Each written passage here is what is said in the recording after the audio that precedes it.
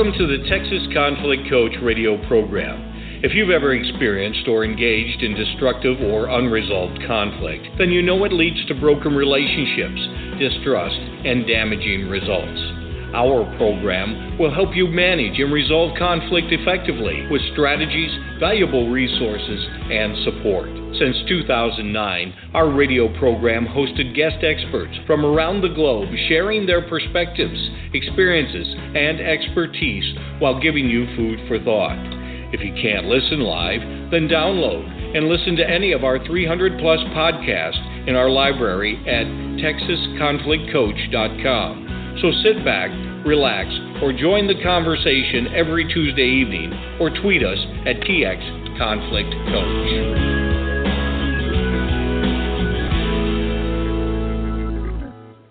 Welcome, listeners, to our Conflict Chat, Challenges of Working in a Gig Economy. We are your co-hosts, Stephen Kotev and Patty Porter. So you have conflict? Are you a worker taking on short projects or gigs? Many temporary employees and independent consultants work in a gig economy. As the gig economy grows, so do the challenges that employers, HR managers, and workers face when it comes to communication and managing conflict. We will also talk about at-will employment and how it changes the employer's view of conflict and how they can throw the baby out with the bathwater by quickly terminating employees versus taking the time to work through the issues. We invite you now to engage with us. Call us at 347-324-3591 and press the number 1 key. That's 347-324-3591. And let us know that you want to speak to us by pressing the 1 key. Enter the chat room at blogtalkradio.com/Texas-conflict-coach. We have the room open now. Or tweet us at TXConflictCoach and follow our Twitter feed using the hashtag ConflictChat. Stephen, it's been a while. I'm so glad that we're doing this Conflict Chat together tonight. Yeah, thank you so much, Patty. I'm happy to be here. I'm happy to talk about this. As somebody who works for himself, I constantly am in this environment, and I see how this gig economy comes and affects us in so many ways. So, I'm just glad that we're talking about this because, to me, it's something that we deal with a lot. And more people, and American workers in particular, and of course this is around the world, is becoming a big trend. But let's just define for our listeners what a gig economy is. And there are a lot of different definitions, but the short of it is that it's an environment in which temporary positions or short-term engagements are common, and more organizations and businesses are contracting with independent workers for these short gigs, these short projects. Sometimes they are actually temporary employees, and so that is what the gig economy is. And one blog post that I was reading is that there was a study by Intuit that predicted that by 2020, 40% of American workers would be independent contractors. So this trend is really, really growing, and I'm part of that gig economy just as you are yourself, not only as a business owner but as an independent contractor. So that's what. And now, also interesting, Stephen, when I was doing my research on this, is that some people actually consider the gig economy a collaborative economy. But so I think there's an irony there, and we'll get into that as we start to talk about some of the issues with a gig economy. The other thing we wanted to define is, if you wouldn't mind defining for us, Stephen, what an at-will employment, because we talked about that in the introduction. Right. The simplest way to think of at will is to think of the royal court in England, where you serve at the pleasure of Her Majesty.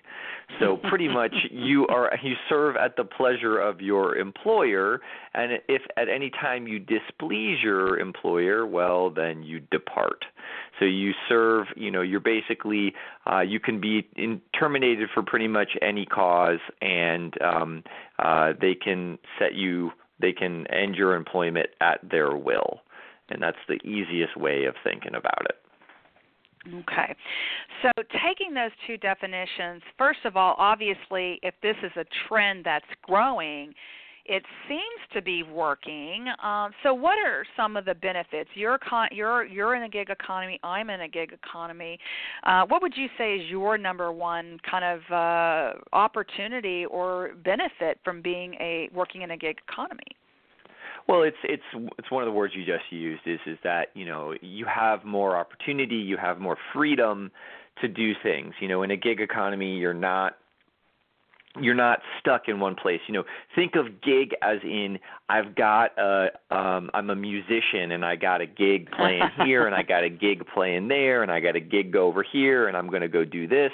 So you have the freedom to go do pretty much whatever you want. You have shorter term relationships often. So, hey, I've got a terrible boss. All right, well, really, you just got a terrible gig. And once you get that gig over with, you go get another one as opposed to going to the same place over and over again. And, I'm sure there's a couple more that that we can name, but those are some of the ones that come to me right off the top of my head, Patty. Well, it gives you. I love the freedom that you were talking about, the great amount of flexibility, but it's also your ability to say, from the independent contractor's perspective, or the temporary employee's perspective, you get to make a choice. Well, like I don't even want that gig. No way. Or it's like that. For a lot of employees, they get in the job description, and at the bottom of the job description it says, "and all other duties as assigned," which could be anything and everything. But for us, we could say, you know what, that's an other duties assigned, and I don't want that gig because I know that's for whatever reason that. But certainly if you're in an already existing gig, then at some point it will end because it's usually a short-term project, and that can mean a year too. But these gigs will end. I love the ability to call my own schedule, with the flexibility and freedom.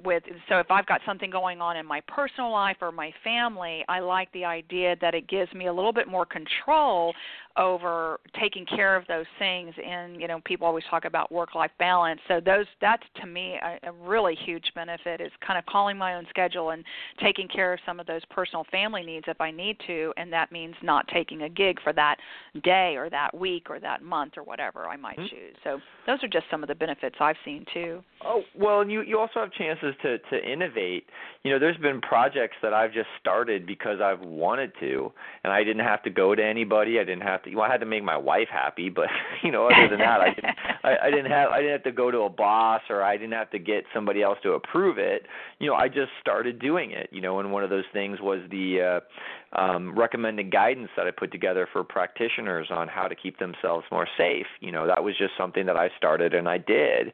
And so if you're really an innovative person, and you're somebody who maybe is an accountant by training and has accountant gigs, but is really interested in developing apps, you can go do that. You can just pick up and start whatever it is, as long as you keep the folks who you're working for happy. You have an interesting. You can create a very interesting scenario for yourself if you're, sort of savvy enough to put yourself in that situation. Well, and I love the innovation part that you just talked about. I was just watching something. I'm a Airbnb user, and love going on Airbnbs and staying at Airbnbs. And I noticed on our last trip on Airbnb that when we went online, we were using our app, and as we were getting to our location, the app popped up with these, folks who were, individuals like you and I that lived in the area, and they were offering, I can take you on a hiking tour of, downtown Nashville, or I can, do the Elvis tour. But these were not sponsored by Airbnb. These were locals. And so then today on one of the shows, the morning shows, they were actually talking about how they're using these individuals as part of the gig economy. They actually had another name for it, but they're creating these these very unique things that they like to do. So you're in town, I'm in Washington, and hey, maybe you want to do a painting and wine class, or maybe you want to go see the parts of town that most tourists don't see, and we'll take you on the tour of that. I mean, there was all kinds of things that, you know, that appealed to the outdoors person or the wine connoisseur. But this was very much a gig economy where these people had full-time jobs, but this was their backyard, and they made a little extra money doing these, you know, gigs, if you will, as associated with Airbnb and the apps. And I think the gig economy is growing because we are such a mobile, teleworking society, digitization, and software use, and the use of apps has allowed a lot of this trend to really grow. Now, certainly, I imagine for businesses, there's a lot of benefits because it's a mutual benefit in a lot of ways. So what have some of the businesses that you've worked with, what have been the benefits to them in terms of using? Right. Well, of bringing someone in on as an independent consultant or a temporary employee. I think from the company side, they're not putting money in towards retirement. They don't have to give you any benefits. You don't have the same protections that you would if you were an actual employee. So if you're, somebody who they don't like, it's even easier to get rid of you. One of the things that I see on a unfortunately more common basis, I do a lot of work in the government sector, but I do stuff in the private sector. And in the private sector, it's very easy to just go and fire somebody because you don't get along with them. And, to me, that's where there's times where I wonder if it's sometimes such a fallback that they really get themselves into trouble and they end up throwing the baby out with the bathwater, and they say, hey, I don't like this person, well, you're gone. It's sort of what you see with our current administration of, the extenuation of you're fired. And, well, is that really the best choice? Did you think through the costs that were involved in just getting rid of somebody versus actually building up a skill set, becoming conflict competent, and maybe actually, succeeding in ways you didn't think you could? Yeah, and that's definitely some of the risks that for both the independent contractor, the temporary employee who take on these gigs. Yes, there's a lot of benefits, which is probably why the gig economy is growing, but there's also some real downsides to what you just mentioned. I mean, because really anyone who works in the gig economy as an independent contractor or even a temporary employee, this is where the at-will definition that you were talking about, which is they can fire you for any reason. They're just like, yeah, we don't need you anymore, and we don't like you. And especially when there's a conflict, if they don't have an investment in a relationship, but their interest is the outcome. We need the results. We need the work done. And if you're not going to do it, or if you're not going to do it the way we want, then we'll just get somebody else. But the downside to that is, are they just getting rid of an individual, or are they really getting rid of like you said, throwing out the baby with the bathwater? And that can cause a great deal of unintended impact by doing that. So what is it that, the other downside too for the gig economy is that there's a lot of controversy online when you read a lot of the blog posts and articles about, is the pay fair? Like you said, there's no benefits. Is there the stability for yourself or for the company?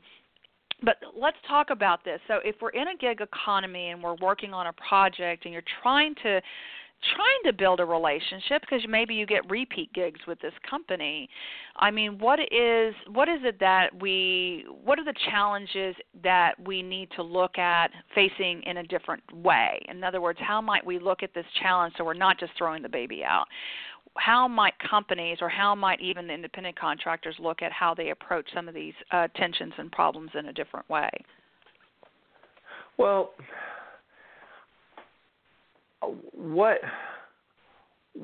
partly I think it goes back to reevaluating how you use your time, because in many circumstances what I find is that they think, well, I don't want to deal with this problem. So what I'm just going to do is I'm just going to get rid of this person straight away. And one of the things that I always have to go back to managers with and say is well, how much effort did you put into this person? How long have they been on the job? How much institutional knowledge do they have? Are they fully up to speed? Are they able to do the majority of the work that you want them to do? Okay, so you get rid of this person. So how long is it going to take for you to advertise? How long does it take for you to vet? And then how long does it take for this person to come up to speed? And a lot of times that's stuff that they don't see. And, it's more of, did you really think through what you're doing, or are you doing it impulsively because you're angry or because you're afraid or you're uncomfortable or something else that you could maybe work through versus just make a decision and then later on realize that you actually made you got a much bigger headache than you thought you were getting rid of. Mm-hmm. Yeah, I think you're right, and I think as this trend grows, I think there are going to be increasingly more challenges and more issues around managing a large number of short-term or temporary employees, whether it's from employee rights issues, just basic employee rights. Even as a temporary employee, now as an independent contractor, you're not an employee, but if you're maintaining a lot of that, there's going to be a lot of HR types of issues that they're still going to have to deal with. And so people have got to realize, if we're going to have issues, how are we going to approach this differently so that we're not rotating like a revolving door with a lot of these contractors coming in and out. Let's see what else. So I'd be curious to see. I know we don't have any callers on the line at this point, but I'd be curious to see how people are handling that. Well, but you have to think about it in that branding is such a big deal nowadays. Branding.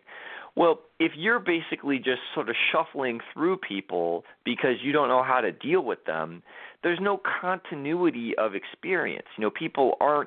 They're not having that branded experience so that they know, hey, this is what they get when they come and they interact with you. And this takes us back to March when we were talking about Uber. And, you had a situation where it was totally a gig economy. Uber turned the whole taxi industry on its head, went and did things that nobody ever thought of.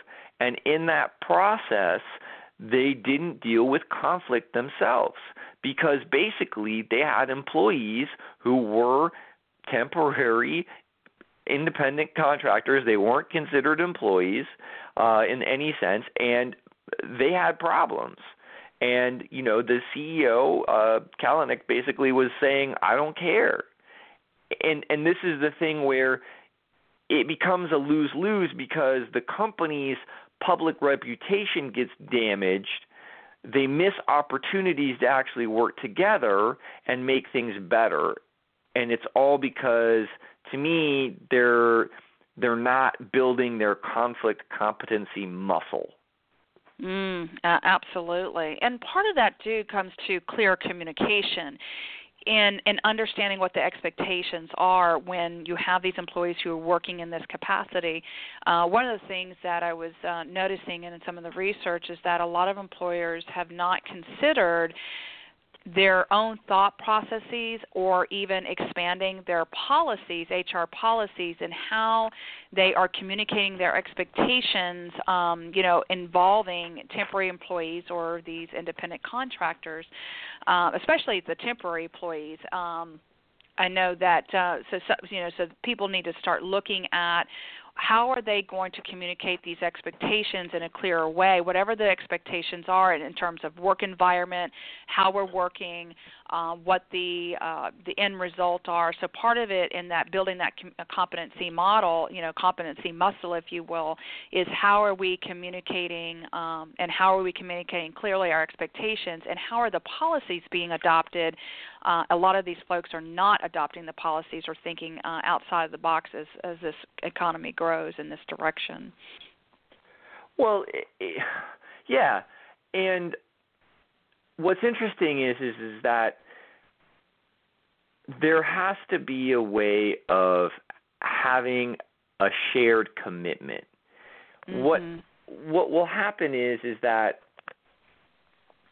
if you're in an environment where you have no loyalty to each other, mm-hmm. at the end of the day, then you're not really able to create the real meaningful experience or collaborate in that remarkable way to do something that's going to let you stand out. If it's basically everybody's interchangeable with everybody else, then you're really going to end up with this kind of bland, blah thing that isn't going to make you any different than anybody else. But the people who actually are able to then stand out, they go and eat everybody else's, lunch. And when you're in this thinking of, well, I'll just find another one, it doesn't always work out that way. If you're the person who's never happy with your babysitter and you just keep kicking them out the door and thinking you can find another one, sure, I'm sure you can think of that, but that's not necessarily the case. Your kids aren't always going to go and like the same, people. There's going to be certain ones that are going to understand your kids better, or they're going to understand your parenting style, or they're going to understand how exactly everything needs to be done, what you're comfortable with and what you're not comfortable with. But, this lack of real engagement with each other that allows people, in a sense, to be lazy with the gigs sometimes really causes folks to miss out. So part of it is, so I think some things that HR and or employers need to consider, as well as those who are working in this type of, taking these short-term gigs, is one, really communicating, if we're going to build these, a little bit of a stronger connection and relationship, really communicating what is my if I'm an independent contractor going in and I know I'm going to work on this short-term gig, the first thing I want to do before I get started is have a conversation with whoever my primary contact is, or whoever is going to be the person I'm going to be reporting to. Really starting to build rapport right off the bat. I had a gig actually back in August, and I had maybe 6 weeks to prepare for this gig, and then deliver the results of the gig, and then be done, right? And so right off the bat, this was a repeat client, so the client knew me from maybe 2 or 3 years prior, but right off the bat, I wanted to clarify expectations. What exactly were they looking for in the work that I was providing. Because I had worked for them before, I kind of knew what the style was and what maybe some in terms of their communication style. And because of that, I was able to go back and say, so let's clarify a couple of things. What is the end result? What is it we're trying to do in the end result? But meanwhile, how do you want to collaborate on this project? Are there other people involved that you want me to collaborate on? What meetings should I be included in terms of meetings or discussions? Are there things that you're using to measure success? So I had to really be a good listener, and I also had to be really curious to ask good questions in a way that was genuine. So it looked like I was there for them, and I was really supporting their success because they were going to be measured by somebody above them. So it was really important to, encourage and support those early communications early on, and then having a feedback system that was kind of in process, so I could give feedback and they could give me feedback in that 6-week time period. And just really opening up that line of communication was really important. And who knows? knows? Maybe it was, that type of communication and building rapport, even though it was a 6-week project, might lead to other future gigs, in the future, of course. But I think that those communications are so critical up front. Well, and it goes back to me, conflict resolution 101. Well, what's the problem? And when you're getting a gig and you're in the gig economy, it's the same thing that you were just doing is do you really understand what the problem is? Do you really understand what it is that they need? Have you gotten clear about why that's important to them? And a lot of times that can really make the difference between having a great relationship where everybody's happy and everybody's getting along, or the ones where you're miserable. Because it was kind of funny where you were mentioning how the sort of the fine print at the end of the employment contract, where people are full-time employees and they're like, yeah, and any other duties assigned. Yeah, well, I had part-time gigs where what I thought I was supposed to be doing didn't happen. I was doing almost the exact opposite, and they just needed something to get done. And so it was, well, do I want to keep these people happy, or do I want to, can I afford to go someplace else? And that's one of those ones where you end up taking this far detour going, hey, wait, I thought I was going and I was your dishwasher, and now you're asking me to be your mechanic. Like, what? This is not at all what I signed up for. And that's where figuring out what matters to people, for all those husbands out there, listen to your wives, find out what's going on. Like, don't go and just start doing stuff, because then you really miss everything. And it's no different than when you're in this economy is if you're the employer, you got to be really clear about what you're looking for and how you bring these people on board who've never done it before in a level that you're satisfied with. And when you're looking around saying, hey, should I take this? It's, well, what is it that you're really trying to solve? Because sometimes, the thing that they're asking for you to do isn't really what they want. Well, and that is often a real crux of a new problem, because they, like you said, you think you're hired to be the dishwasher, but now you're the mechanic, or they did hire you to be the dishwasher, and by the way, can you also be a mechanic? Or can you also add on this additional task, but we're not going to pay you any more money. Right. And so that's where the rights thing come in, or the fair pay, or your protection and your rights almost seem like non-existent at times, because they're like, well, if you're not going to do it, then forget it. But then you feel like you've been taken advantage of, because now instead of working, 40 hours for this project, now they're expecting another 40 or 50 hours. But hey, that was our understanding, is that's what you were going to do. So you need to just work those additional 40 to 50 hours, and then you're like, oh, okay, what am I doing here? Am I quitting? Am I going back to my contract, if you even had a contract? So those are real common problems, and your ability to really be conflict competent in those situations, and how you handle that effectively, because if you don't handle it effectively, you can also get a reputation. And then other people won't hire you if they know that you're not going to be, handling those kind of problems successfully and constructively. So, Well, and again, this is the mantra that I work with all the time. I talk to a lot of military folks, people who are sort of skeptical about, well, what's this conflict stuff, and why should I even care about it, and why can't I just get rid of them? And my thing is how many people do you know that you effectively how many people do we know that effectively deal with nobody else? They don't talk to anybody else. They don't interact with anybody else at all. For the most part, it's like zero. There's maybe like a monk or some sort of religious person but for pretty much everybody else deals with somebody else on a regular basis. And when you get two people together, you got a conflict. And why, if you're going to deal with it every day, why not get good at it?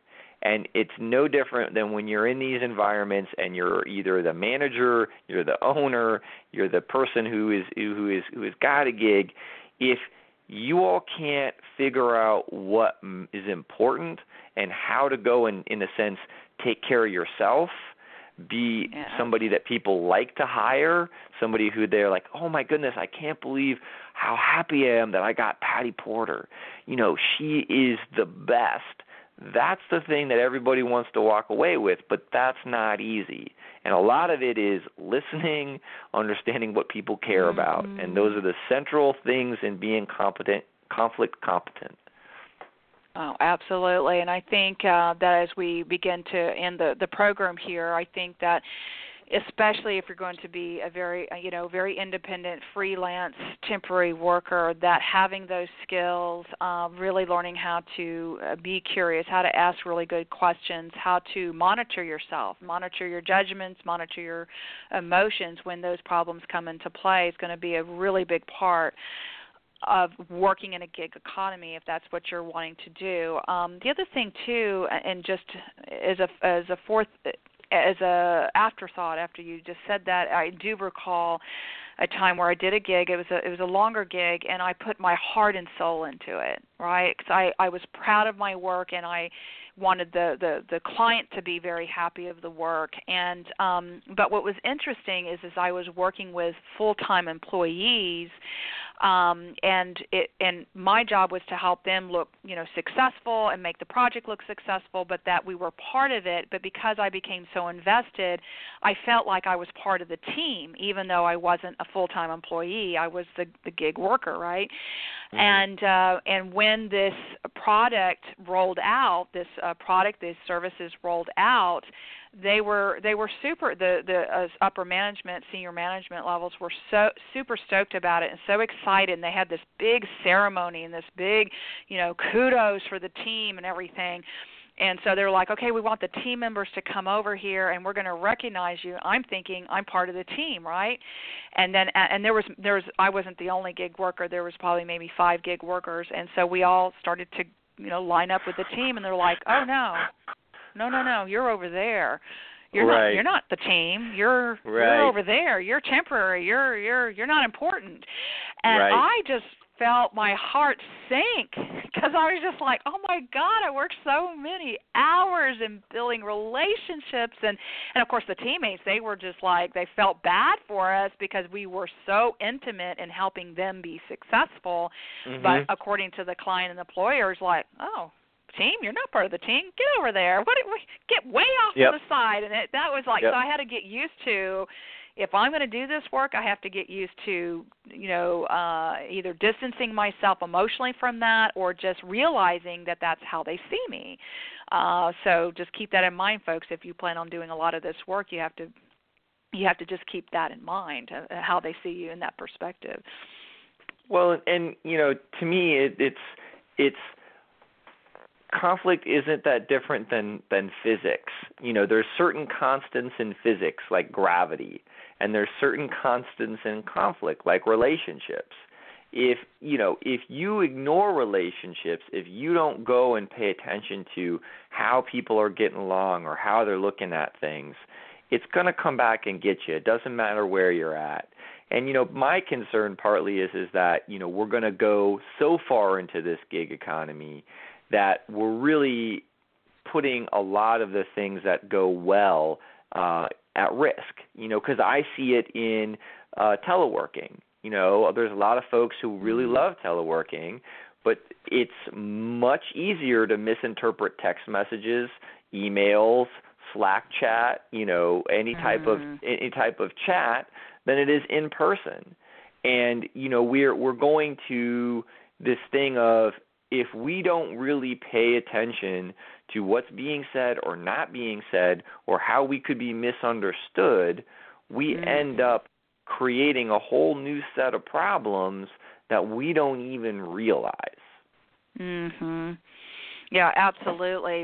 I was just doing a training last week, and we were talking about how people now communicate because we're in such a digital world and mobile apps and direct messaging and texting, but the use of emoticons and GIFs are so huge in how people communicate in the workplace.